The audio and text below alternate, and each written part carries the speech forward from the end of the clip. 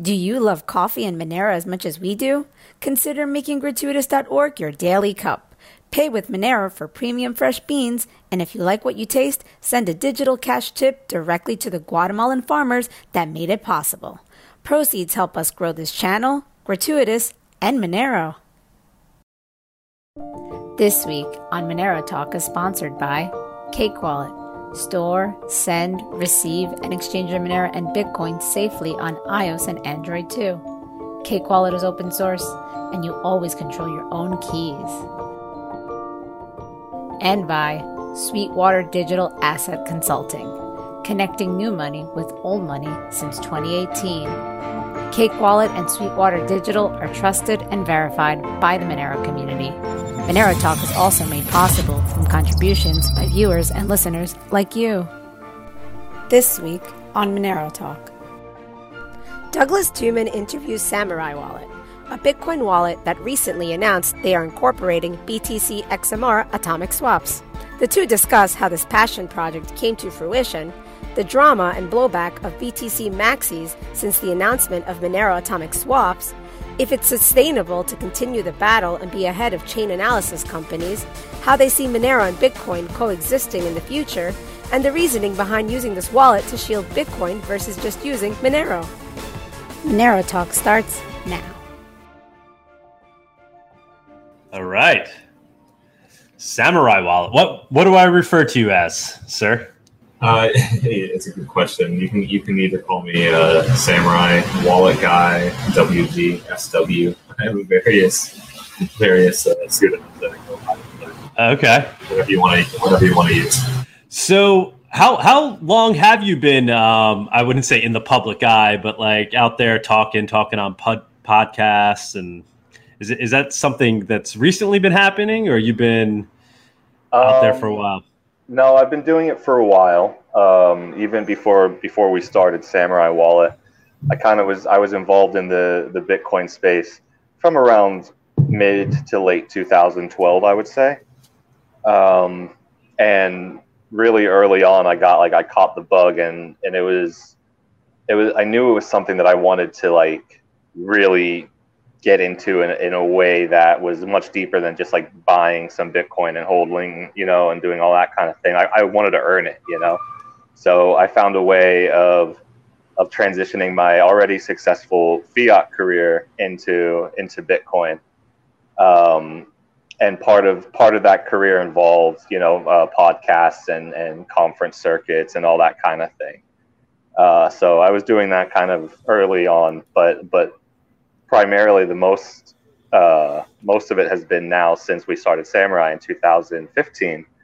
That's what I primarily am focused on, full time. What was the fiat career, if you don't mind me asking, or you don't want to? I don't know. I'm not sure how much info you're willing to give up or what you normally talk about. So no, it's fine. I have no worries if you don't want to comment on anything. Definitely. I mean, if there's something, if I don't want to say something, I'll let you know. I was focused in the financial services sector, mostly around UI and UX of bank apps types of situations. Nothing too exciting, but I spent a lot of time building out front end experiences, UI, UX, and product development for traditional financial services. Oh, awesome. Okay. So when you set out to build Samurai, how'd you put the team together? How'd you find the guys with the chops to do the back end stuff? Oh man, it was really organic. It was really for a long time, for I would say 3 years. It was just me and my partner TDevD. It was the two of us. We were working full time in the industry, and we had felt both independently that there was just an empty spot in the space where there had once been focus on privacy and fungibility and permissionless technology. Things really kind of started to shift around 2015 to more institutional, more giving up certain like kind of core tenets like non-custodialism and stuff like that, if it would bring about, institutions. And we had a problem with that. And Samurai was very much like a response to that. And it was just that both of us had that kind of independent thing. thought and feeling. And it was really just a passion project for many years, nights and weekends kind of deal, until we realized early 2017 that there was definitely something here. People were really flocking to it. Our little project, which we expected to have a couple hundred, users at most, was like now numbering in the thousands. And we were definitely unable to keep up with all the development that needed to happen with just the two of us working nights and weekends. So we went and made the decision to go full time on it. Awesome. So it's been bootstrap. You guys have been bootstrapping it this entire time. Is it funded in any way, or how you guys? It has been funded from private individual investors, friends and family type of deals. Everything is entirely BTC with us. We don't have fiat bank accounts or anything like that. All deals are BTC. So it really took individuals with balls of steel to kind of part with their Bitcoin for such an unorthodox and frankly risky proposition for them. But they did. There was quite a few very early core guys who allowed us to go full time on this. Yeah. And what was the proposition? Like, why are they investing in you guys? What's the potential return for them? Or is it just they want to help build this utility? Yeah, I think for a lot of them, it's about building out the utility. They understand and they agree ideologically that privacy is a fundamental, needs to be a fundamental aspect of any monetary system or financial system. And they have an interest as Bitcoin users to see privacy on Bitcoin advance. Again, these are early guys from a different generation of Bitcoin users than we see today. And that kind of ethos and that kind of thinking in Bitcoin was very common, So I think a lot of it is that, and some of it they see that there is a business opportunity to be had on the Bitcoin blockchain, which doesn't have privacy built in at the blockchain layer. So that gives opportunity to app layer to innovate. And if at this point, truly, Samurai really is the only kind of innovator on the app layer in Bitcoin privacy. There's various projects here and there, but they're at best science projects. They're not going to get real utility or real use. And Samurai is pushing that needle. So I think that they saw the potential there, and because of our proposition being so unusual. We don't have a lot of investors. It's a small number. You can put them all in one hand, or maybe two hands these days. But they're the right types of people. But we've had to come up with a way that makes the wallet sustain itself. We can't rely on just bringing in investment, which a lot of wallets are able, like the big guys are able to do.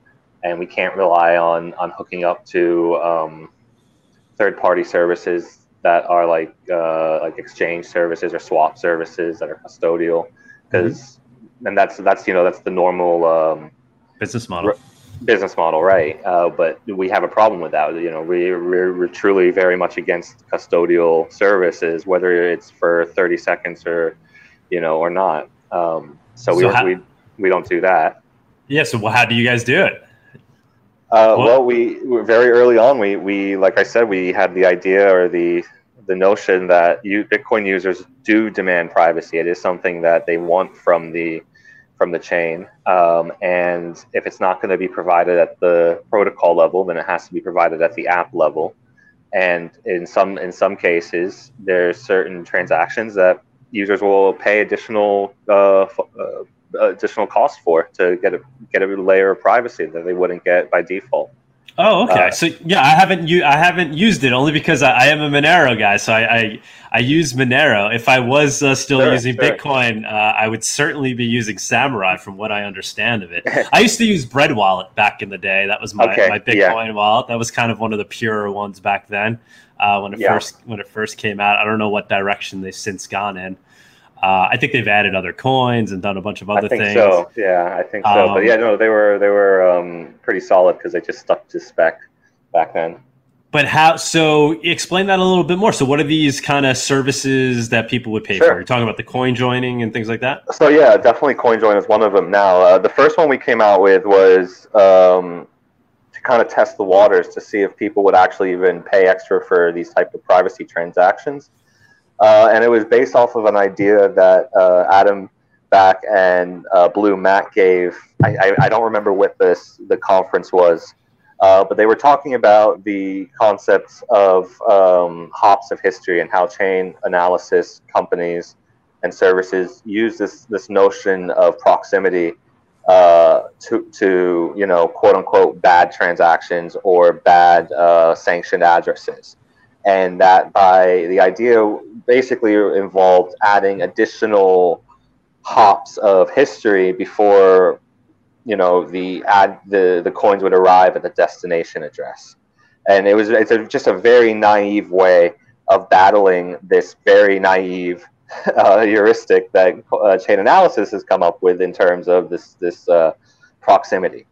So the feature we came out with back in, like I said, 2016, I believe, was called Ricochet.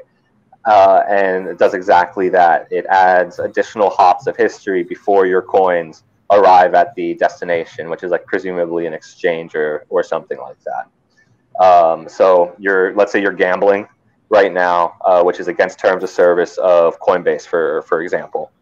And you want to deposit into Coinbase, but you're afraid that they might close your account down because you did that gambling, and now your coins are like, even if they're not mixed with those gambling coins, they're close enough for Coinbase to be bothered by it. You would use Ricochet, which would add 5 additional hops of history, so Coinbase would have to look back, let's say, 8 hops. And if they're looking back 8 hops for every user, they're going to be getting so many false positives, it doesn't really even matter at that point.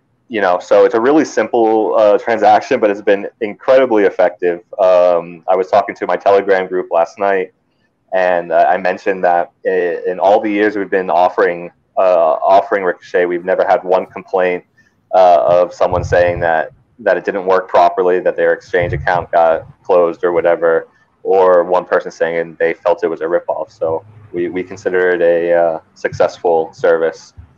So that was the primary one. And then, of course, the main driver of revenue is CoinJoin, which we just launched early in 2020, early 2020 on mobile. We launched Whirlpool CoinJoin, which starts at 5,000 Satoshis and kind of goes up from there. It's one of the most fair pricing models in CoinJoin on Bitcoin. It's very, very inexpensive because we do a flat fee model, but it is so far, we're not rolling in it, but it's keeping the lights on, it's keeping the servers running, and it's making sure everything is kind of moving as it should. Okay. So, I mean, it's obviously a constant battle, right? It's kind of you guys versus the chain analytics companies. Definitely.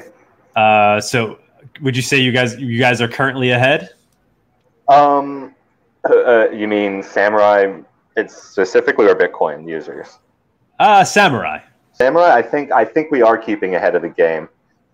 We've taken strategic steps to make sure that we understand the way chain analysis is working. Whether that is we have people on the inside who are breaking their NDAs and sending screenshots of the software, which we do have a lot of people that do that. But also we acquired in 2017 a company called OXT, or Open Exploration Tool, which was started by one data scientist in France called Laurent MT, and he single-handedly built a phenomenal analysis engine and made it free and available to all users, to all Bitcoin users. So you can actually go in there and view your transactions, or any transactions, view the cluster information for it, have access to the same caliber and type of tool that chain analysis has. And we acquired him mostly because we were impressed, because he actually turned down an acquisition offer from chain analysis. They wanted to buy OXT. They wanted to buy this software because it is so excellent, and they wanted to acquire his expertise. And he downright refused them because it would just be totally unethical to him. And he joined Samurai. So we have that as a weapon. So all of our transactions, all of our CoinJoin, whatever it is, whether it exists currently or it's something we're thinking about, goes through a very intense scrutiny process where we try to break it, where we try to apply the heuristics that chain analysis are known to be using today, and actively undermining those specific heuristics. What's to stop these companies from trying to buy you out? I mean, they got a lot of bucks behind them, right? Oh, for sure. I mean, at that point, it's like the only thing that would stop that is the will of the founders, right? So, they tried to buy Laurent out, and he said no. And I'm pretty confident that both my co-founder and myself would say no. And yes, we have individual investors, but none of them have the ability to trigger a sale of the company like that. So no, I'm not worried about that. So I'm obviously always thinking of what you're doing versus like the Monero option. I mean, how do you measure that, right? So basically, your approach is you're trying to constantly fight this battle and shore up, the castle walls that, the chain analytics companies are constantly breaching because of what I see as a kind of a fundamental flaw in Bitcoin, or maybe whether you think it's a flaw or not, but the nature of Bitcoin, the fact that it's transparent by nature. And you guys are working on, software that's essentially not running on top of it, but running alongside of it, that's trying to make up for that transparency, versus something like Monero that has it built into the protocol. Yeah. How do you see those differences? Do you think what you're trying to achieve is sustainable long term? Like, will you always stay ahead of the chain analytics companies, or do they essentially have an advantage because of the nature of Bitcoin and the fact that it's ultimately transparent? I think it's a good question. I mean, first I'll say that I don't necessarily consider it a flaw because it was designed in that way.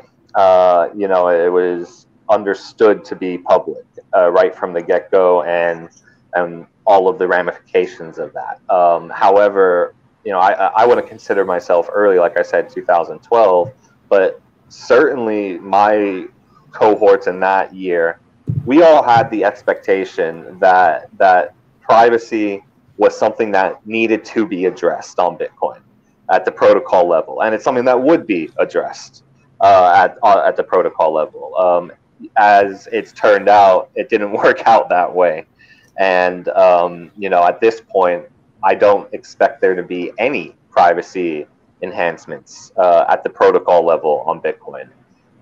You'll have a lot of ill-informed Bitcoin maximalists tell you that, oh, well, we just activated Taproot and that's a major privacy increase. But no, the actual privacy increasing part of Taproot was the signature aggregation. And that part was taken out prior to the activation sequence starting. So now, if we want to add that part, which increases the privacy of on-chain coin joins, for example, and reduces the cost, we need to go through an entirely new activation process through development and through miners and through users of that whole situation. And, I don't know if you kept up with all, but it was pretty difficult getting Taproot activated. And that was something that everyone, for the most part, agreed on. No one really had any disagreement about Taproot, the tech itself. Whereas anything privacy related, I think there's going to be a huge amount of friction, right? You're going to have the compliance bro types who view privacy as a threat to number go up, view privacy as a threat to the institutional investors, et cetera, even though it's the exact opposite, but that's how they feel. So, and that's just how it is. That's the situation we find ourselves in on Bitcoin. It's something that I think we all kind of saw in the long term, but we had hoped that, again, that privacy at the protocol layer, and maybe not solved, but at least would have been further along, right? Okay, so that's not the way it's turned out. Do I think that there's a future? Absolutely, yeah. As long as there's a future in Bitcoin, as long as people are using Bitcoin, whether they're using it and it's a surveillance hellscape or not, in fact, it makes the samurai proposition more attractive if it is a surveillance hellscape, right? Because there's always going to be people who want to get out of that surveillance hellscape, and they're going to look for the tools to do it. And we're going to be there. It's going to remain niche, I believe, privacy on Bitcoin, and I think that it's going to be kind of just an overall trend with society in general and the way things are going in the real world.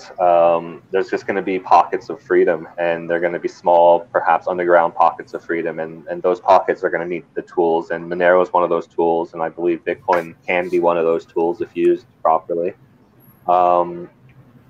And that's just about it. And I'm not looking to go mass market or with anything. I just want to have a stack of tools that are available for the people who find themselves who need it. Awesome. So where do you see, Bitcoin, or how do you see Bitcoin and Monero living in the future? I mean, are they living side by side? Are they, Bitcoin maxis will tell you that, it's going to eat the entire world, and no other coins will exist, no other projects will exist. Yeah. I assume you don't really see it that way. How do you see it? No, I mean, well, anyone who's been around long enough knows that all coins never die. There's always someone who wants to buy and sell that crap. And even though the most ridiculous things, there's someone there to buy it. So no, there's not just going to be Bitcoin and that's it. I do think that Monero and Bitcoin are going to be side by side. I think that Monero has made serious inroads in areas that Bitcoin used to be dominant. Whether Monero wants to make inroads in those areas or not is another matter, but that's just the reality of the situation. Darknet markets have taken on Monero very readily, and once they do, they pretty quickly discourage Bitcoin altogether. And ransomware have also taken up Monero. These two factors, whether you believe it to be not attractive, speaks for the technology and speaks for the coin, and I think is ultimately a bullish indicator for Monero in the grand scheme of things. Not advocating for the crime itself, but saying that the technology seems sound. Technology seems solid. If that remains true, I think that if that remains true and the fundamental proposition of Monero remains true in that it is a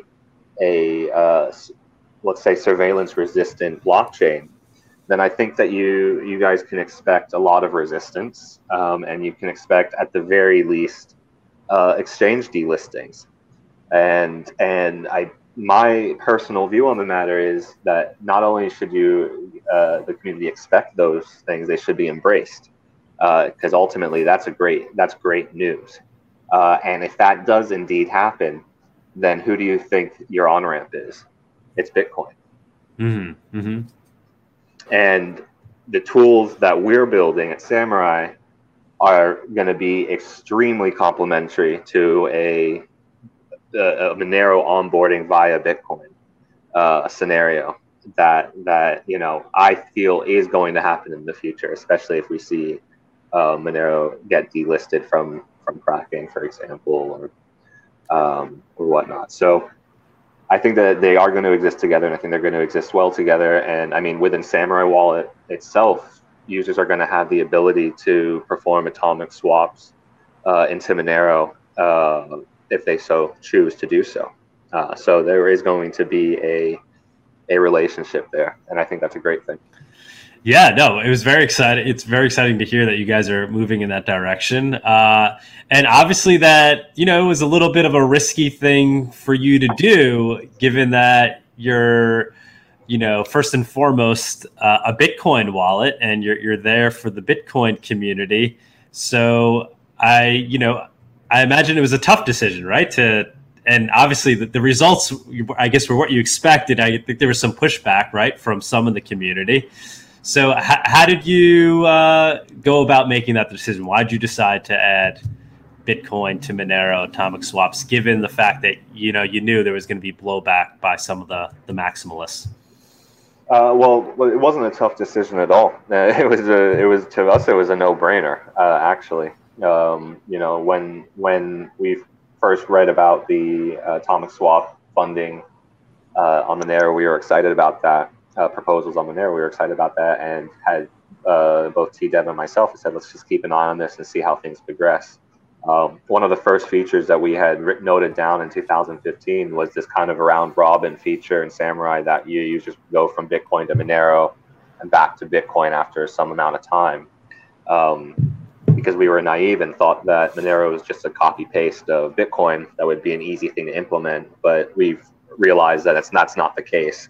It's its own beast, and we didn't have the manpower to do that properly. So we put it on the shelf. But so we've been thinking about a feature like this for a long time.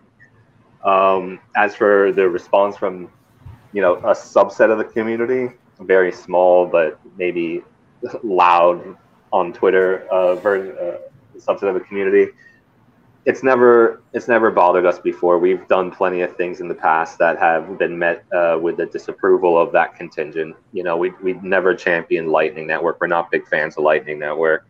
That was our first mortal sin. We're very much against Liquid because solely because it's a custodial solution, and it's being touted as a this fantastic Bitcoin first solution and this and that. Well, you can do all sorts of things if you're custodial. At the end of the day. So we've done all. We haven't towed that line for a very long time. So falling out with that group of people is not something that we concern ourselves with at all at this point. The other thing about that is we announced we were doing this atomic swap. We were working on this atomic swap stuff in March, and had been very open about it on Twitter and in our telegrams and all everywhere. It's not like we were keeping it a secret or hiding it. People have been asking us about it for a while now. It was only, I guess, last week is when one of the the chief maxi idiots in charge on Twitter came out and said, accused us of being compromised by a government agency because we had made the sin of working on atomic swap technology to Monero. I don't think that's what it was about. I think that in that particular case, our big sin, our mortal sin, was the fact that we were going to an altcoin, we were going to Monero instead of using something like Liquid, which is the blessed solution that you must use as the layer 2 or whatever, something like that. That's what I think that little hissy fit was about. I don't know if you saw, and then Giacomo Zucco, he was the one, I believe, that tweeted that. That's right. Yeah. And then he recently did a video with Tone Vase, and they did a whole 2 hour long session on how Monero is a shitcoin. And they actually, I don't even think they talked about Samurai, but I think that's what triggered them to go ahead and start trashing Monero. That triggered it. I mean, I think they came off unhinged. Honestly, like they were just like completely relying on like talking points from like 2016 and to like papers like from 2017 that have already been either rectified or disproven or whatever. That's what they're focusing on when they were able to focus on anything coherent. I don't know. To be in the head of a maxi like that, I mean, what do you really think their motivation is? I mean, ego. It's ego. It's ego completely. or greed? Really, it's they're concerned that. Well, in the case of Zuko Giacomo, I think it's ego more so than greed or anything like that. He sees himself as an influencer. He really and he feels he has this power and this sway and this audience, and I don't think it's anything other than just topping up that dopamine every once in a while, and I think that every subculture they have their meeting places, whether that be on IRC or a Slack channel or a Telegram room, whether it's in Monero or Bitcoin, whether it's Samurai or any other project, they all have that. I think that this particular group of people maybe were in their meeting place and kind of stoking each other up, and Samurai's been on their shit list for a really long time. Like, we're we're not in the good graces. Zuko came into our Telegram room like last year at some point after he had written some really horrendous article on Bitcoin privacy, and he did not get the reception he had received in all the other Telegram rooms he went into. Like, people, they ran him out of the room. They were savages, and he's kind of held that on his shoulder for a long time against us. So, we don't defer the respect that these people think that they deserve. We confer the respect that we feel like maybe they've earned. And in his case, and a lot of their cases, it's very little. So, circling back to your original question, was it a hard decision? No, not at all. When you matter so little, no, it doesn't. It's not a hard question, because we're not just a Bitcoin wallet. We're a privacy wallet, and if this tool provides privacy to our users, and we can figure out a way that our users are going to benefit from it, then yeah, you're sure as shit going to implement it. Of course, it doesn't matter what they think. Yeah, no, I love that. I obviously love that answer. That sounds great to me. How do you see what is it going to look like? What is it going to feel like for the user? The Bitcoin to Monero atomic swaps on Samurai. Yeah. Well, it's still all up in the air. Nothing has been built out into the wallet itself yet. Everything is on a command line program. Those swaps are occurring on testnet, and I believe one has occurred on mainnet. But so we're still in the works and still designing things and figuring out exactly how it's going to work. I think initially what we're thinking is just to test the waters, because atomic swaps they're kind of like coin joins. Like, liquidity is the name of the game. Right? Like, if you don't have liquidity there on either side, then you're not going to have a great experience. That's where the centralized swappers you have you beat, right? Like, they can do it much more smoothly than you can if you have a very small liquidity base. So we're gonna start it slow, play it slow, and I'll try to be brief here, because it's kind of related to a specific functionality of Samurai Wallet. But when a user of Samurai Wallet enters into CoinJoin, Whirlpool CoinJoin, there's a single UTXO that remains that hasn't been mixed, hasn't been coin joined, and is still related to the unmixed history of those coins. We call this toxic change. And there's a couple things that a user can do with toxic change to mitigate the risks of accidentally linking it with some other UTXOs in their wallet, right? So Monero users, of course, are laughing at this whole notion, but this is the reality of how it works in Bitcoin. So right now, what the wallet does as a safeguard is automatically marks these toxic UTXOs as do not spend, meaning the wallet won't use them to create transactions. They're just going to sit there and just not do anything until the user manually intervenes and decides what they want to do. So we took away the most dangerous possibility, in that it's accidentally combined with another UTXO in the wallet.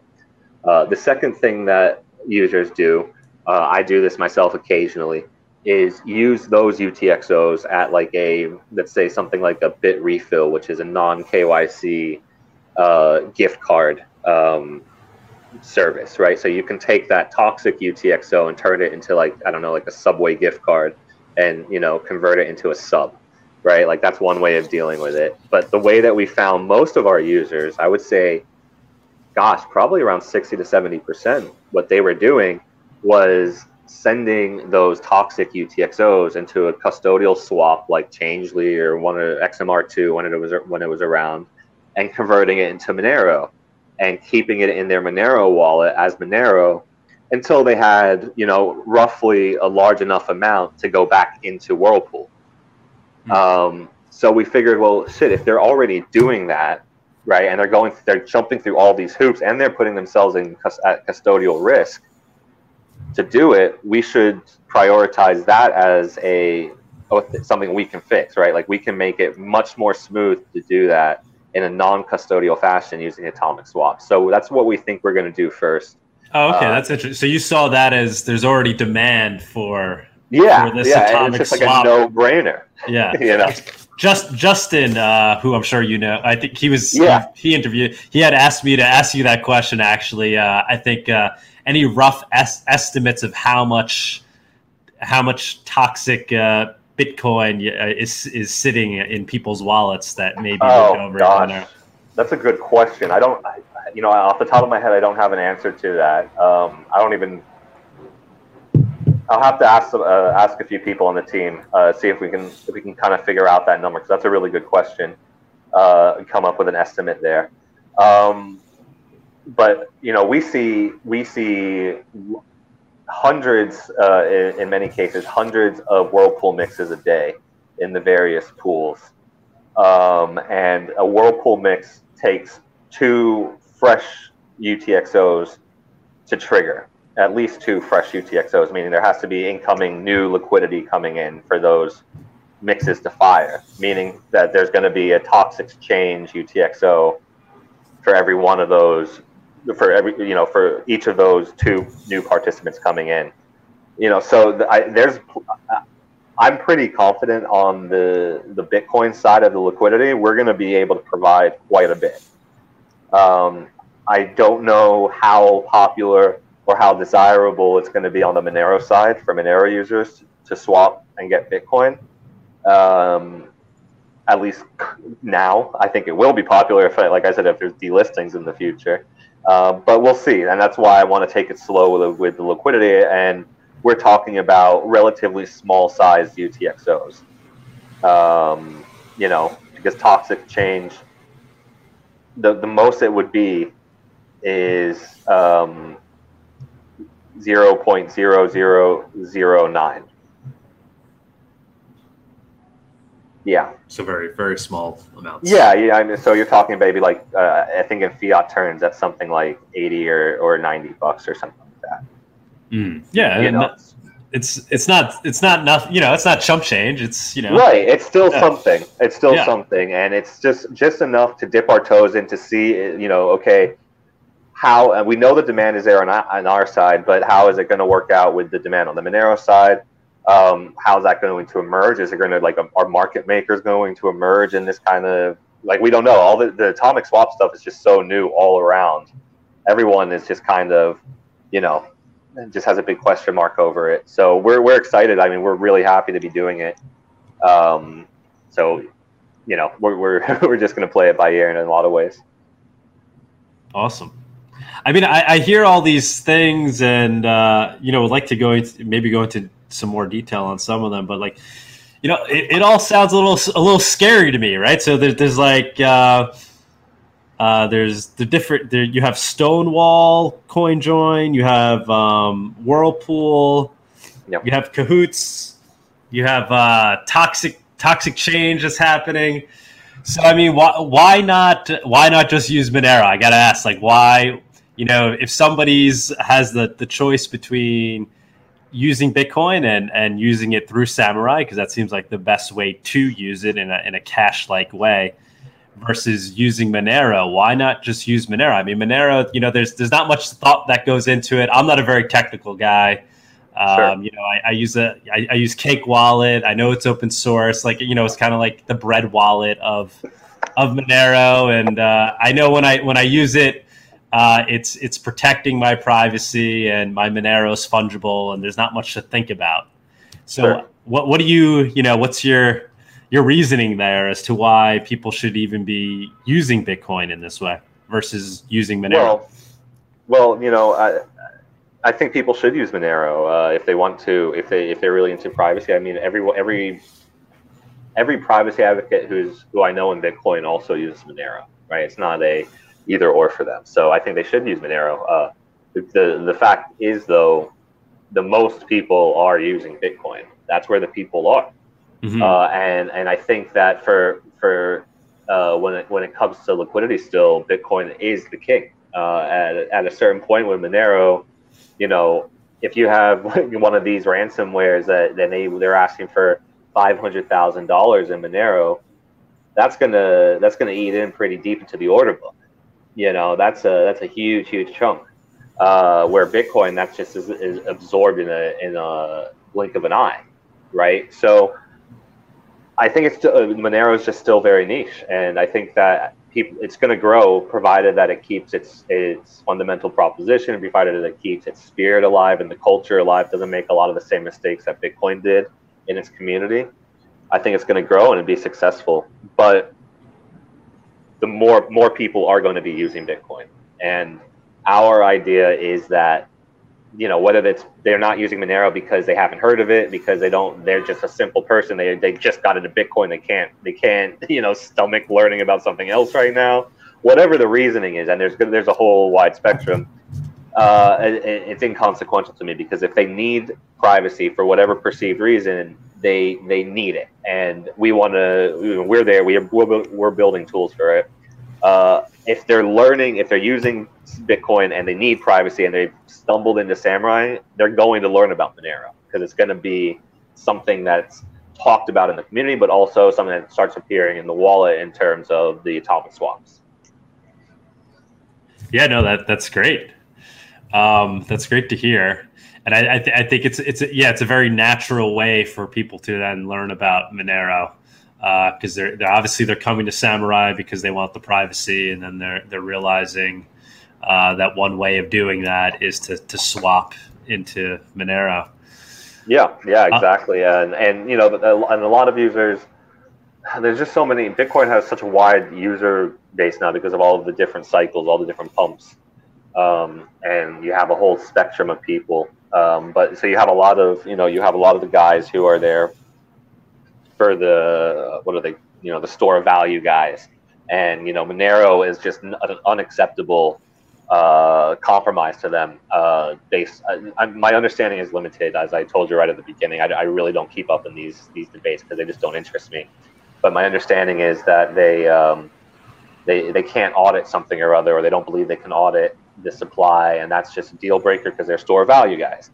Right. So they wouldn't want to use Monero, but a lot of these guys, at least the ones who are Samurai users, have either said privately to us or have said it publicly on Twitter, but yeah, we understand the swap feature, and maybe swapping into Monero for 5 days or a week or a month, and building up my Docs exchange and doing this and that, and then coming back to Bitcoin. So I think it's just, we can't think that the majority of users think in the way that these Twitter maxis think, because they don't. They really don't think that way. Most users, Most users, they're open, they're receptive, they want to learn, and they're there for privacy to begin with, because that's really what we are. They wouldn't be there for any other reason in Samurai. So they're already receptive to the proposition that Monero has in store for them. Yeah, I think the whole audibility thing and the store of value. I don't need to go into it now, but there's certainly arguments to be made that Monero is essentially as audible as Bitcoin. It's just more abstract.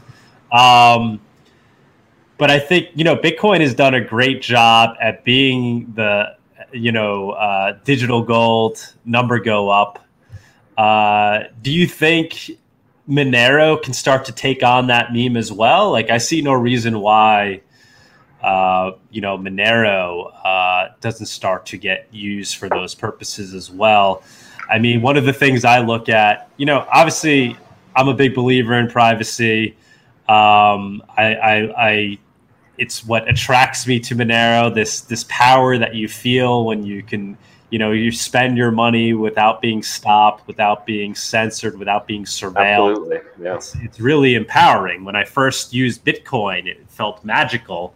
Yep. Until I went and I looked it up on the blockchain, and it was like, oh, cool, the transaction went through. And then I realized, wait, the guy I just sent it to could also look that up. There's like that, everything. Yeah. and all of a sudden all that magic disappeared. I was like, this doesn't feel so magical anymore. But do you think Monero can start to take on that meme or that use case of store of value as well? I mean, I guess the point I was getting to, privacy aside, cash is fungible. Gold is fungible. When I read, the arguments for why Bitcoin is digital gold, I very rarely see a section on fungibility and how Bitcoin itself mimics that, mimics the fungibility of gold. Do you have any thoughts there? I know you say you don't really follow it too closely in terms of the technicalities of it, but sure. Just in terms of general fungibility, do you think that's essential to something that's going to be calling itself digital gold? Well, absolutely. I mean, come on, it's a no-brainer. Fungibility is an essential property of money. It has to be. And I've said it numerous times. Fungibility in the fiat world is enforced via legislation. Because it's just a known quality that good money has to have. In the Bitcoin world, the crypto world, it can't be enforced via legislation. It has to be enforced via software, or via the protocol level, via that type of by code ultimately. And as I said earlier in the podcast, when I got into Bitcoin, the expectation was that fungibility would be a priority for developers, right? Like it wasn't just something that was stagnant and that was it. Bitcoin was done. It was, we know where the pitfalls are. We know where the improvements need to be made. We know that right now, pseudonymity is okay. It's acceptable because largely KYC doesn't exist in Bitcoin, and no real entities exist in Bitcoin. Okay. And then, things change. That's no longer the case, but everything got, stayed the same since that point. And we see no efforts towards fungibility at the protocol level. You see efforts, at a non-default level, and there's efforts are essential, but it will never be as strong as a default fungibility system, right? Or a default fungibility level. But yep, that's just, again, something that you have to live with. When that's what Bitcoin is. That's just how it is. Now, the other part of your question is, can Monero be the store of value coin? I mean, it's possible. You could say you're anything. I don't think it's advisable, though. I think that Monero should be very strongly focused on privacy, and not focused on number go up, because that brings with it a lot of ills in the community and a lot of ills in the culture of the community. And I've actually started to see the beginnings of this building in Monero, community-wise, and it's something to be wary of. But what have you seen? Well, there was what we can call it ill-fated, because it doesn't seem to have taken off, which is a good sign. But there was an attempt at a regulatory bridge kind of organization. I believe they called themselves Comply First. Ah, okay. And whether it was absurd or not, the fact is it emerged, and there was support from respected people. These guys aren't in the community. They're not idiots. They're not dummies or anything. But this is an idea that emerged and got far. It was allowed to get far enough to be presented to the community. And it's, to me, that's the beginning of a sign. Because I remember. But you were opposed to that. I mean, because the idea there was, to help get Monero added to exchanges, to basically, let these guys know that Monero technically should be allowed to be on an exchange. Why are you all that? Yeah, I've heard it all before. I've seen it all before with Bitcoin. I remember when Coin Center was launched. Again, they were launched as we're just going to explain what a private key is, and we're just going to explain with this, and then now we're coming up. We're writing they're writing the regulations with the regulators and saying, hey, look. Thank God we were here, or else it would have been really bad. That's the road you're going down. I don't deny that the intentions are pure, but the road to hell is paved with good intentions, right? That's what they say. So I would just be very cautious of that. I would not desire number go up. I would not go looking for it. I would, just like when Bitcoin goes up, everyone likes their Bitcoin.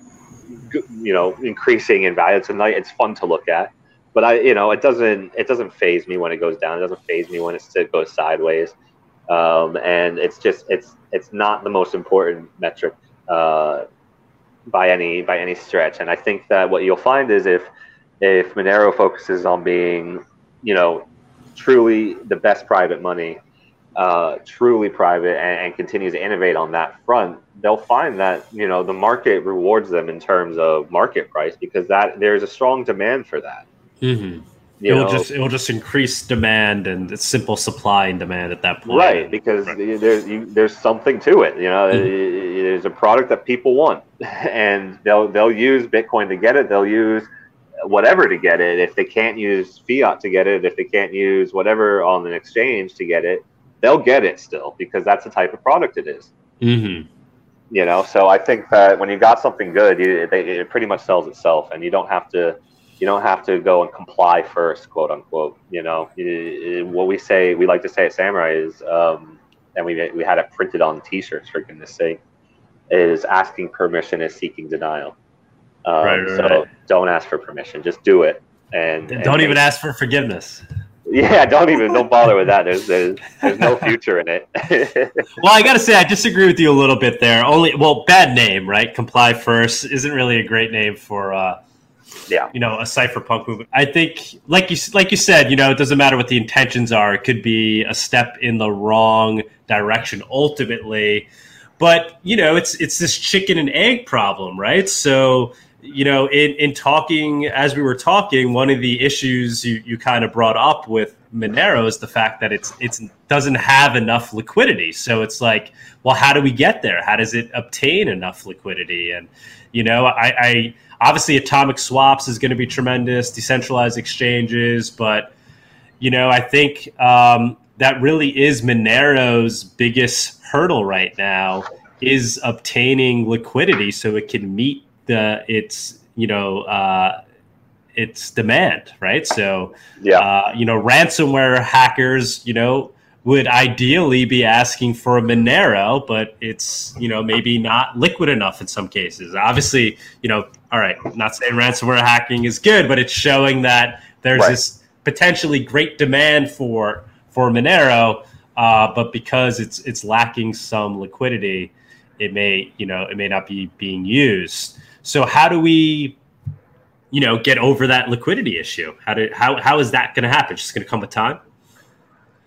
Yeah, I think so. Because Bitcoin got over it with number go up, right? It's store value, number go up, and before you know it market cap was large enough where the liquidity was there for whatever you wanted to use it for. I think Bitcoin was building liquidity even before the big craze, the number go up craze. I think after every cycle, so even after the cycle from like 100 to 1,000, it always retained and ended higher, and I think I don't know that it's all to do with the latest the more recent big run ups.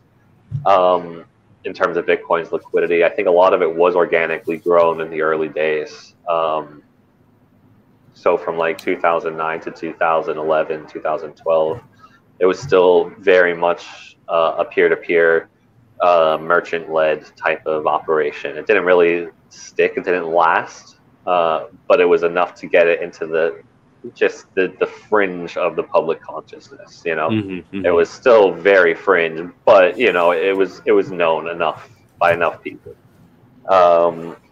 Monero hasn't quite had that luxury yet. I think that, you know, whenever Monero is mentioned, it's just tied to crime, you know, as Bitcoin was in its early days. You know, I don't think. I mean, I believe that Monero does work, right? I believe that it is a effective tool and a good privacy coin. I believe all that based on what I've seen, my limited knowledge and use. And if that, I also believe that if that's true, then ultimately the state, the government, in particular the U.S. government, won't let it live in the clean market, in the white market, meaning the exchanges. Ultimately, with time, they'll figure out a way. Whether, you know, you can argue the semantics and say, well, technically it should be allowed because this, that, and the other. But you know, that's just your argument semantics with an entity that's way more powerful than you, and in many ways has no accountability to you. Come on, man! You don't believe in the Constitution? Well, I believe it. I believe it exists, and it doesn't have a great track record of reining in out of control government. Let's just put it that way. You know, it's a nice idea. I'm an Articles of Confederation guy personally. You know, the Constitution, just let it all go downhill. This is where you end up with just a little bit of federalism. But you think, like, so even in the U.S. we get to the point where they don't. I don't think they would even need to do it by law. I just think it would be pressure. I think that enough pressure could be exerted on the U.S. based exchanges to make it so they don't list it, or if they've already listed it, to delist it because they're worried about X, Y, Z. You know, like it doesn't really matter. I don't think they have to be ham-fisted about it. But I believe that if it truly works and it truly starts to gain traction, there's no way in hell they're going to leave that there for people to so freely and easily obtain. Yeah, Justin has made the point, and I like to believe he might be right with this idea. Well, at least you know you'll have some heuristics on who's trying to obtain Monero if you're, you know, guarding the on ramps as opposed to just pushing it into darkness, and the only people that are using it and obtaining it are doing it through, you know, anonymous ways, through atomic swaps and things like that. What do you think of that argument? So this idea that, you know, governments may ultimately want people to get their Monero through a KYC AML exchange versus them obtaining it through anonymous means. Yeah, well, one, I think for any Monero person or group, and I like Justin to be suggesting this as a proposition is completely fucked up. You know, like, I think that they need to really seriously think about what they're saying and who they're saying it to. But I just think it's naive thinking. You know, primarily when a criminal actor, if they're going to be using Monero, and let's say it's liquid enough to use for their purposes, their goal generally isn't to hold the Monero, right? Their goal is to cash out their illicit gains, and that's where law enforcement can really, well, that's where they get them. You know, and they get them on the on ramp and the off ramp. Now with Monero, okay, you've given them a heuristic that so and so bought Monero, but if Monero works, there's nothing there. That's nothing. You need to catch the criminal element on the off ramp. And where are they going? Well, probably into Bitcoin. And if you're a state actor, you want your criminal activity happening on the Bitcoin blockchain.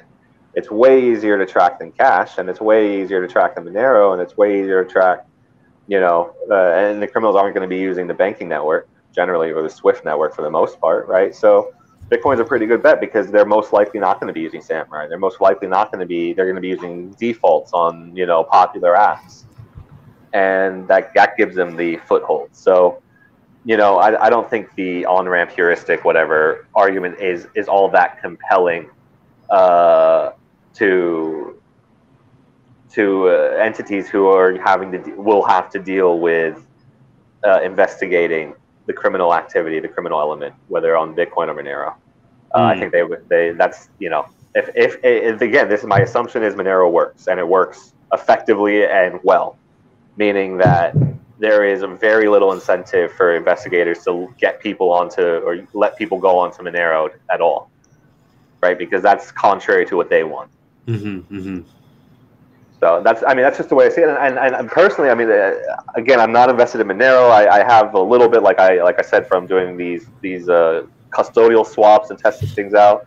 But if I was in the Monero, an active, member of the Monero community, I would just learn to love it, learn to embrace it. Be happy that you're there right now, but understand that you're probably going to be delisted. And if that happens, that is a total endorsement. That is them saying, like, you're too dangerous to be allowed for general public consumption. And what better way to drive use than tell people you can't have it? Oh yes, the Streisand effect, right? Right. Part of me, wants it to be accessible to the world. At the end of the day, it is digital cash. I'm okay with people obtaining it through KYC AML exchanges if that's all they're really capable of doing, and at least they're getting digital cash. What they do with it afterwards is protected, right? It's like going to the bank. You take out your $1,000 cash and you use it as you wish. Bank knows you took out that $1,000, but they don't know what you did with it afterwards. So I'm not opposed to traditional on-ramps existing for Monero. I think it's I think that's a good thing too. But I hear what you're saying, that you inevitably you think they're going to try to squash that. Yeah, well, fundamentally, I'm very, very much opposed to KYC and AML. Oh, I hate the idea of it, but right. I've always called it a creeping disease because I'm old enough to remember being able to walk into a bank and open an account with nothing more than just saying, "Hey, I want to open an account. Here's my name. Here's my address," and that's it. That was the end of it. And things changed. I'm not that old, and things changed very rapidly. Right? We just went to open up a bank account for Monero Talk LLC. It's a nightmare, man. It's ridiculous. Oh my God! I was like, I was ready to leave the country. I was like, what is? I felt like I was being violated in every way possible. Absolutely insane, right? Yeah. And I remember when that wasn't like that at all. And so KYC, it's creeping. It happens very quickly. It happens quickly, but it's easy to not notice, right? It's easy just to kind of go, that's just how it is. We don't mind it. That's just how it goes now. And that's why we are opposed to it, is because if you just let it in a little bit, it's going to spread.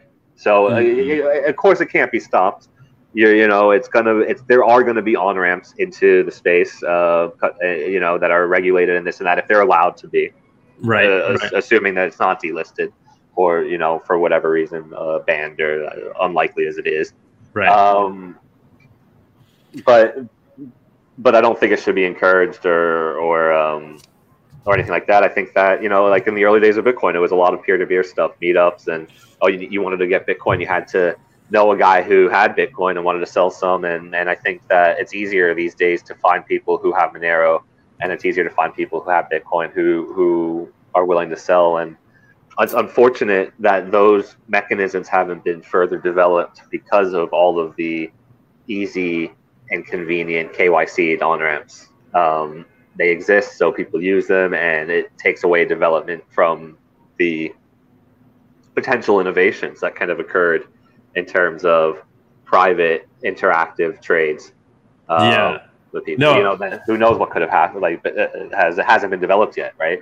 Yeah. No, I agree with you. It's ushering atomic swaps. It's people are in.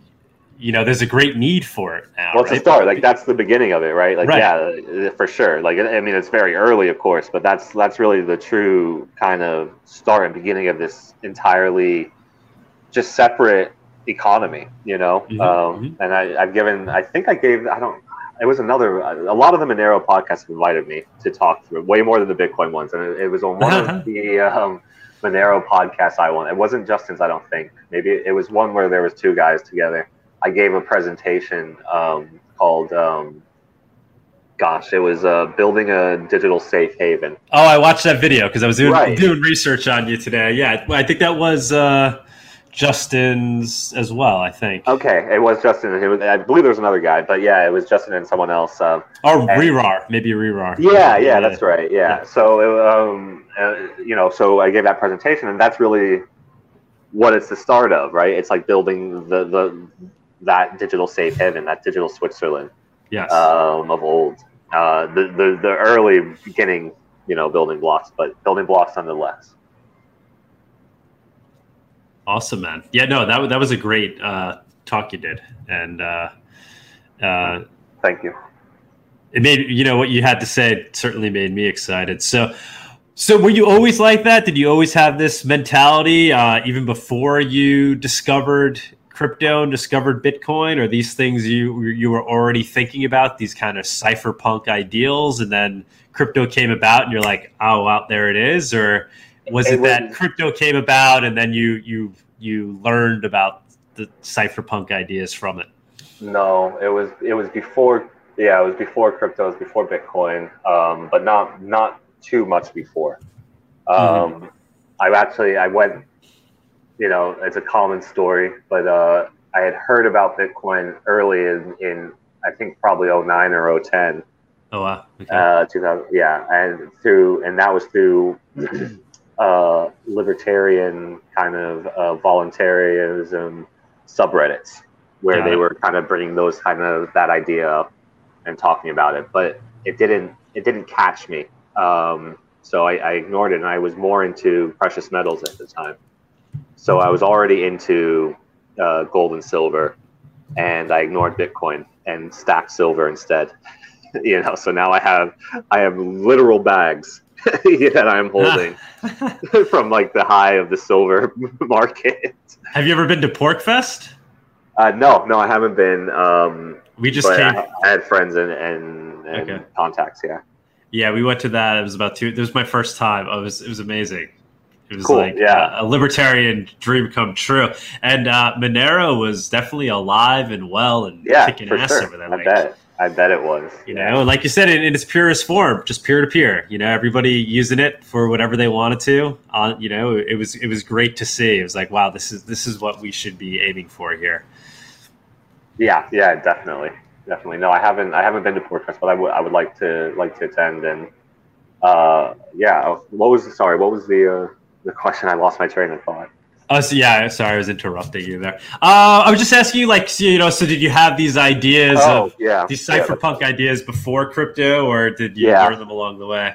No, so I mean, it kind of came from a little bit before, and I was pretty young when I kind of got the political bent in terms of the way I kind of think about things and the desire for the least amount of state intervention, I guess is the best way of describing it. And I was probably 16 or something, and I read Bastiat, The Law, and that like completely like fundamentally changed my perception of reality. It's just a short little pamphlet written by Frederick Bastiat in 1856 France, and I just couldn't. I think it was 1856. I might be a little off on that date, but I just couldn't believe how relevant and prescient it was, and that kind of just started me on the course in terms of wanting to separate myself from the long, strong arm of the state, and figuring that the best way to achieve that was through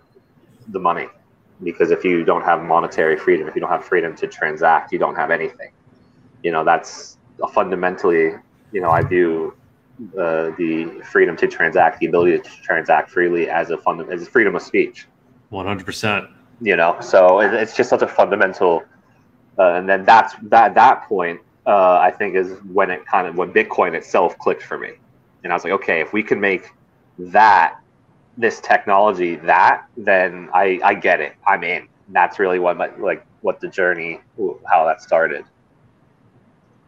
Well, I mean that's what it was supposed to be, right? I mean, do you think Satoshi? I mean, it's pseudonymous, right? So, I mean, do you think that was a design choice, or just that the technology wasn't there at the time to make it something more like Monero at that point, or do you think he just felt like it needed to be done that way so people could learn to trust the system? Yeah, that's a good question. I'm definitely not one of these guys that like pours over Satoshi's writings and emails and tries to like get into his head and stuff like that.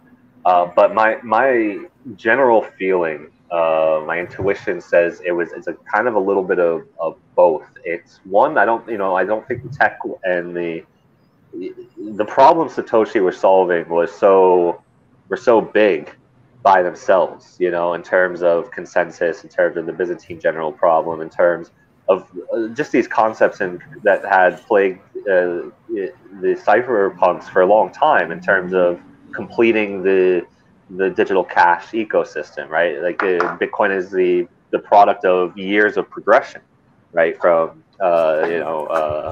B money to e-gold to all this stuff that finally cultivated into Bitcoin.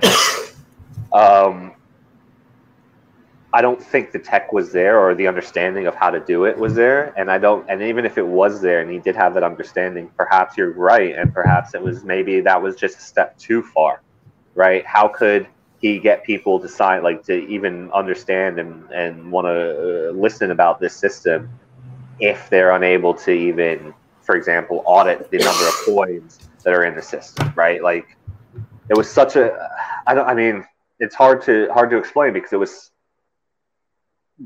getting your head around Bitcoin for the first time that it was explained to you back in those early days was very difficult. People found it incredibly difficult. Whereas now, like, you can explain an NFT and like someone gets it just because they understand that's just the world now.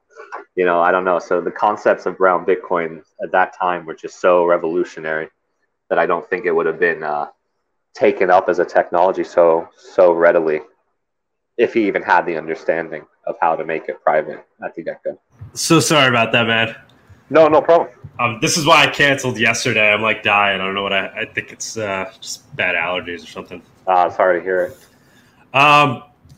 Dude, I want to hear the rest of that rant. That was can you pick up where you were going?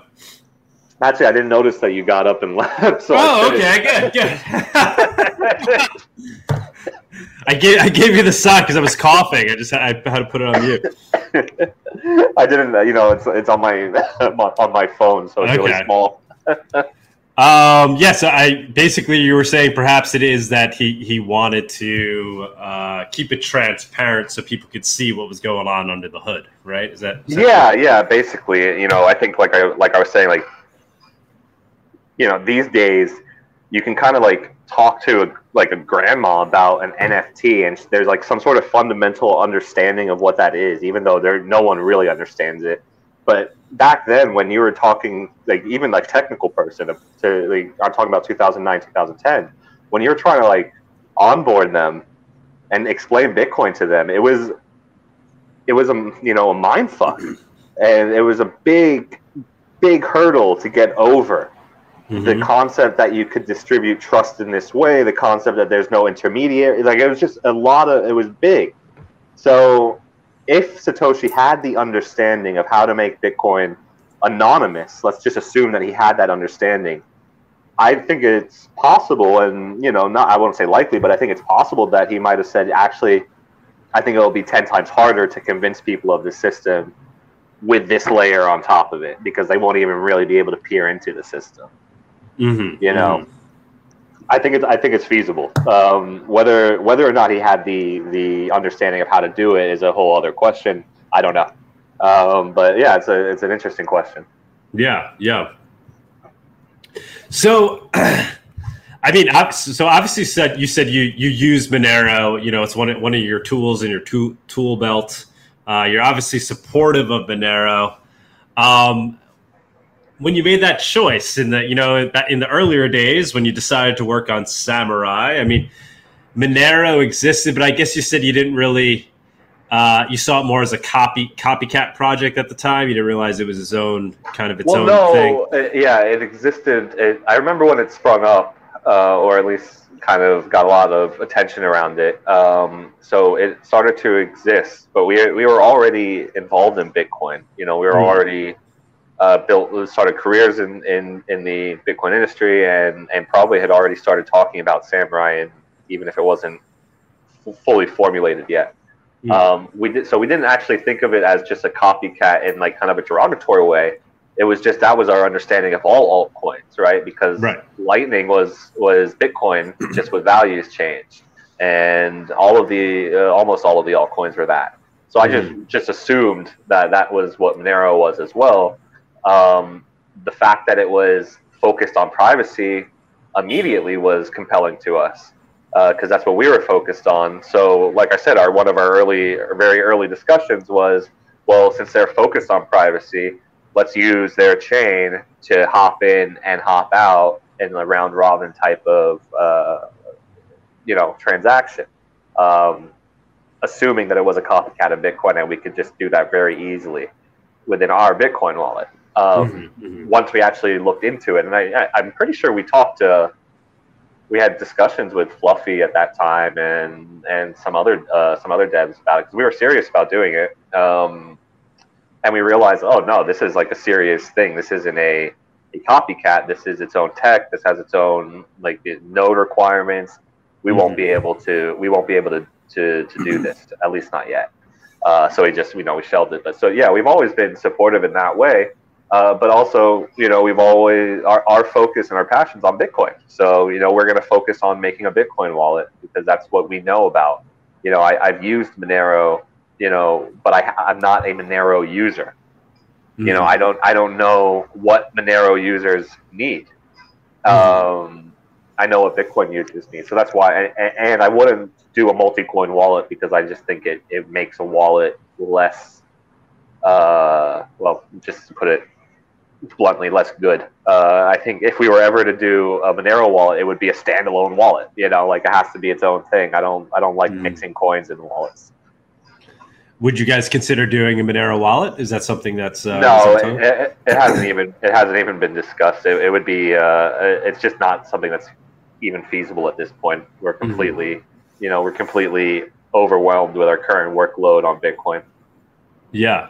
I mean, I get the question. I guess I was getting at was, why didn't you then just decide to go into Monero and work on the Monero project? I mean, obviously, I'm sitting here. I'm thankful that you did it, because I think ultimately you're going to be a very valuable bridge between the Bitcoin and Monero community. And so I think it's great that it ended up this way. But just personally, I'm just curious as to why, perhaps you didn't get more involved in the Monero project itself, seeing how much it aligns with your ideals there. Well, it's a good question, and I think a lot of it comes down to that there's a problem to solve on Bitcoin, right? Samurai is not just like a wallet, right? Like, it's a tool that solves a problem.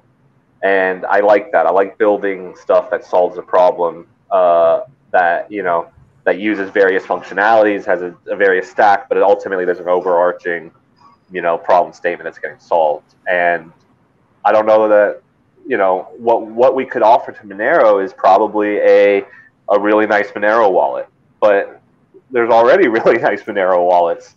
How many really nice Monero wallets do you need?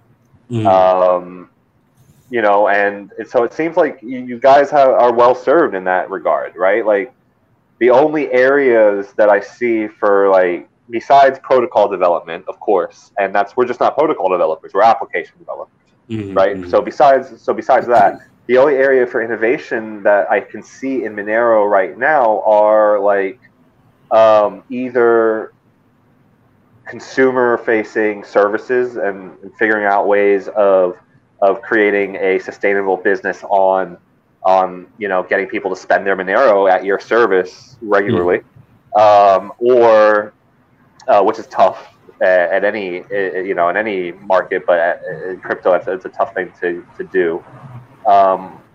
or coming up with like interfacing into the fiat world, which we have absolutely zero interest in. But if that's what your interest is, there's opportunity in Monero to do that. There's big opportunity. So we don't. Our interest isn't there. Our interest is in solving this privacy problem, and Bitcoin has a privacy problem. And not only can we solve the problem and it's a challenge, but also we can build a business around that, because there's enough demand for privacy, and Bitcoin isn't offering it by default. So we can go insert ourselves there and say, well, we can offer that. At least here we can offer that at some level anyway.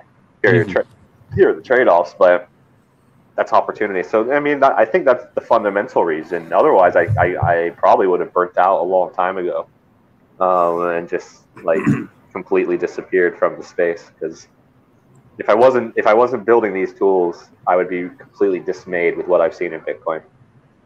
Well, ultimately, I'm very happy that you went in the direction you did, because I do think you're kind of building a bridge there between the two projects, and that's very important. You have the respect of the Bitcoin community, and you have the respect of the Monero community. So you're playing an important role there. Well, thank you. Yeah, I mean, I think that we're such a the privacy community is so small anyway, that, it makes no sense to kind of separate ourselves into these little camps. Like, we're here for privacy. We're using the money that we're using is Bitcoin. The money that you're using is Monero, right? Okay, we can argue, over and over again. Well, why don't you use my money? It's way better for privacy, and you like privacy. Well, why don't you use my money? It's more, auditable. Blah blah blah. Who gives a shit? We're here for privacy, right? And we should be able to obtain privacy in whatever money we choose to use. Whatever crypto we're choosing to use. And as a community, our focus and care should be on maximizing sovereignty and privacy. And atomic swaps are one way that both communities can work together on a feature that does exactly those things. Awesome, man. I'd say let's end it there, but I do have one more question. All right. What do you got? So CoinJoin, or just, the ways in which you can use Samurai, is how untraceable is it? I mean, is there, because there's still a history there, right? I mean, is it known that the coins that are used after a CoinJoin came from a CoinJoin? Can they essentially be tainted as Bitcoins that went through a CoinJoin or some other process on Samurai? I mean, because you're not deleting the history. Like Monero, there is no history, right? So with Bitcoin, right. There will always be a history. So obviously, you're scrambling that history, but you could still be marked as somebody who essentially appears to be somebody that's trying to scramble their history. Correct. So yeah, there's various guarantees of CoinJoin. Well, I should say Whirlpool, because unfortunately not all CoinJoin is created equal. But I can speak definitively on Whirlpool, and so there's certain guarantees of Whirlpool. One of those guarantees of Whirlpool is that there is a complete and total disassociation from previous history, previous inputs, and coin history to that UTXO, and what happens once it enters the CoinJoin process. That new history, like you said, nothing gets deleted. You can't delete history in the blockchain, but there's no way you could associate the new UTXO to a targeted UTXO that went into the mixer, right? So example being, you have a sanctioned UTXO, you follow it into the mixer. There's no way that you could associate what comes out of the mixer to that UTXO. Every UTXO that comes out of the mixer can trace itself back to the first UTXO that went into the mixer when we launched it. So that's how the fungibility of the mixing pool is maintained, right? It's not because it's maintained through the fact that every UTXO in the pool could be that related to those first UTXOs that came into the pool when in the first Genesis mix. the larger your mixing pool, the better, of course, right? And that's why we're tracking the amount of unspent UTXO, the amount of BTC that's unspent within the pool, which just hit, I think, 3,200 BTC today. That number is really important because the more BTC that are in that pool, the more potential participants that your UTXOs can be part of, right? So that's the type of guarantee. So now the second part of your question is, can't the targeting entity, whether that be an exchange or Chainalysis or state act or whomever, see that you've done that process? And the answer is emphatically yes. There is an on-chain fingerprint to equal output CoinJoin. So it is a very obvious fingerprint on chain that mixing and CoinJoin has occurred.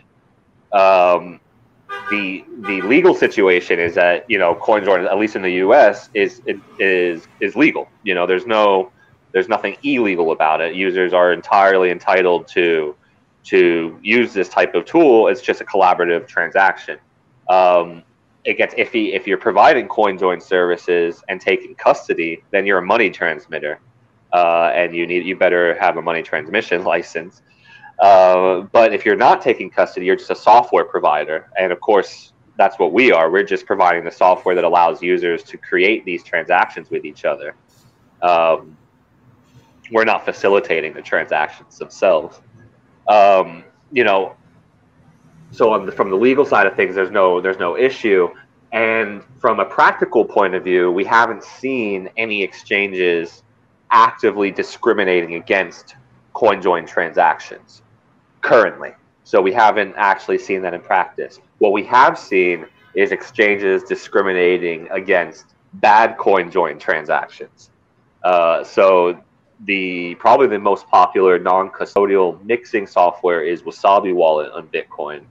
And due to many severe flaws in the architecture of that mixing client, a lot of their users' coins were flagged by exchanges for being in close proximity to either OFAC sanctioned addresses or known criminal addresses or UTXOs, which, you know, if you're putting your coins through a mixer, you shouldn't have any association to anything, right? Like, you should be getting fresh coins. So the fact that is happening makes no sense. It's a flaw in the mixer that still unfortunately hasn't been rectified. But you know, that's a whole other story. But if the CoinJoin is done properly, then actually my understanding or my feeling currently is that the exchanges are quite happy to accept them, because it does give them the protection, because they're still applying the same chain analysis heuristics that they're applying to all their other transactions that are coming in, except these coins have absolutely zero links or associations to anything that the exchange can get in trouble for. There is no links to anything because they're a properly CoinJoin coin, and the exchange isn't in the business of chain analysis, right? The exchange is in the business of buying and selling Bitcoin. Chain analysis is a cost of doing business. It's a regulatory burden that they have to endure, right? So they're not looking to go above and beyond on some regulatory adventure here. They just want to get the check mark and get that person trading so they can extract fees from that person. That's the ultimate goal of the exchange. So my belief right currently is the situation is exchanges are quite happy to accept a properly coin-joined UTXO because it doesn't tick any negative proximity boxes. It doesn't tick any negative indicators to them. If in the future things change, the situation changes, and the fingerprint of a CoinJoin is enough to condemn a whole transaction, we do have other tools that we could deploy, right? We have other types of CoinJoins that have zero fingerprint at all. They just look like absolutely normal transactions. And we can deploy those. We have, like I told you earlier in the podcast, Ricochet, which is just a very, very simple distance builder, right? So at what point does the exchange decide that your coins are no longer too close to CoinJoin coins? Is it 6 hops? Is it 7 hops? Is it 8 hops? okay, well, we can add 6 to 8 hops of history in between. Right. You know, so it just becomes that game. Yeah.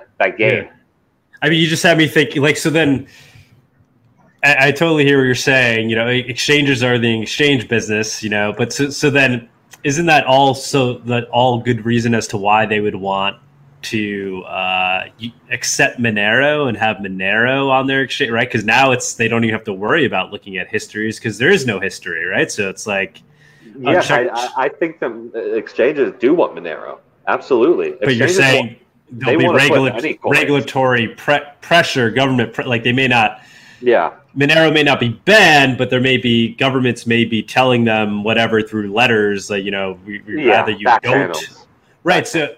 Right, which may also then happen with things like coin joins, right? So saying like we don't want to see any, any coins coming.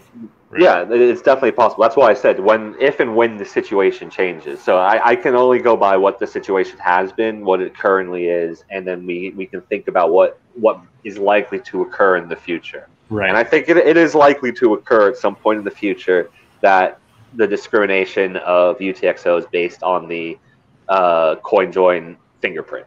I think that's pretty much going to happen at some point in the future. And you know, it probably happens today on very, very limited basis, overzealous people or whomever.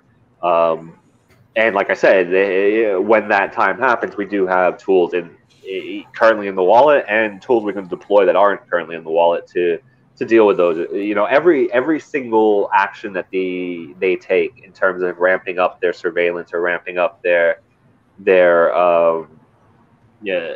restrictions, for us is just another market opportunity, because if we can figure out a way to bypass them, we can monetize it because users will pay for it. You know, so it's kind of it's a great incentive model. You know, like, we're not in it for the money or anything. We just want to keep the lights on and the servers running.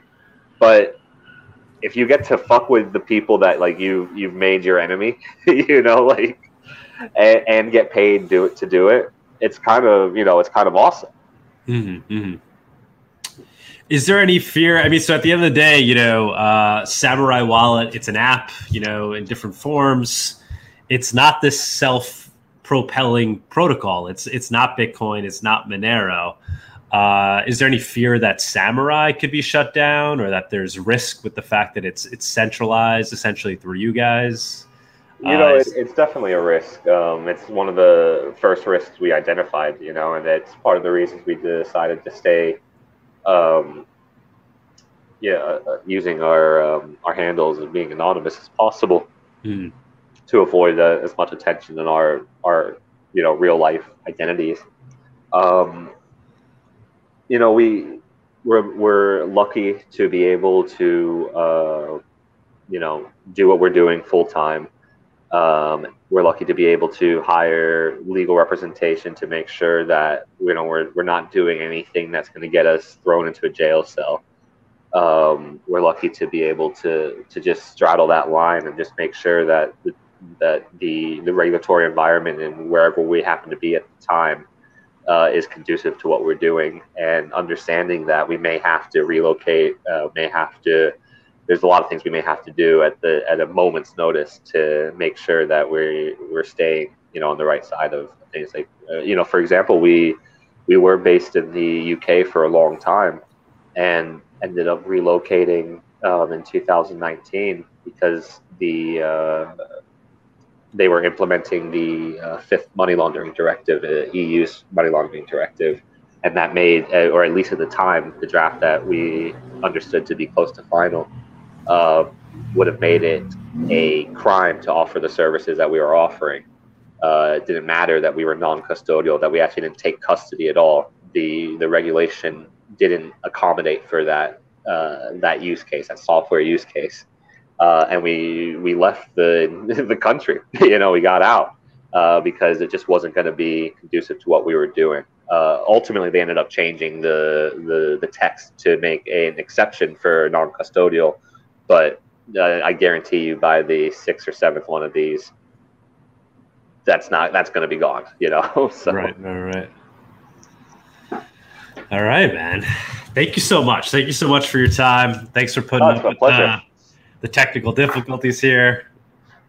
My pleasure, man. It was a good one. I think it's going to be nice. How long does it usually take before you publish them? We'll get this out in a few next week. We'll, awesome. Yeah, cool. Yeah, like 5 days. We'll probably get it out there. All right, buddy. Where can people find you? If you want to just throw out some information there, where can they learn more about you, learn more about Samurai? Sure. I mean, the best place would be to go to our website, samuraiwallet.com. Samurai spelled SAMOURAI wallet.com. And you can also find me on Twitter at the same handle, Samurai Wallet. Nope. Did we lose you? Oh, can you hear me? Yeah. I thought we lost you for a second. There we go. Yeah. And we're also on Telegram as well. We have a very active Telegram community. So find us anywhere and say hi, because like I said, the community is awesome. It's a really active group of guys, and they're very, very helpful. So any questions are answered usually pretty quickly. When do you think we could expect to see the Bitcoin to Monero atomic swaps? I would expect early next year. All right. As something that users are going to be able to play around with. Other than that, if they keep an eye on the code repositories, there may be a command line program they may be able to play with in the meantime. All right, man. Thank you. Thank you so much. All right, it's been great. Thanks for having me. All right, buddy. Have a good one. Later. Thank you for joining us on this week's episode. We release new episodes every week. You can find and subscribe to the show on iTunes, Spotify, Stitcher, Google Play, YouTube, or wherever you listen to podcasts. And if you have an Alexa device, you can tell it to listen to the latest episode of the Monero Talk podcast. Go to monerotalk.live/subscribe for a full list of places where you can watch and listen. If you want to interact with us, guests, or other podcast listeners, you can follow us on Twitter. And please leave us a review on iTunes. It helps people find the show, and we are always happy to read them. So thanks so much, and we look forward to being back next week.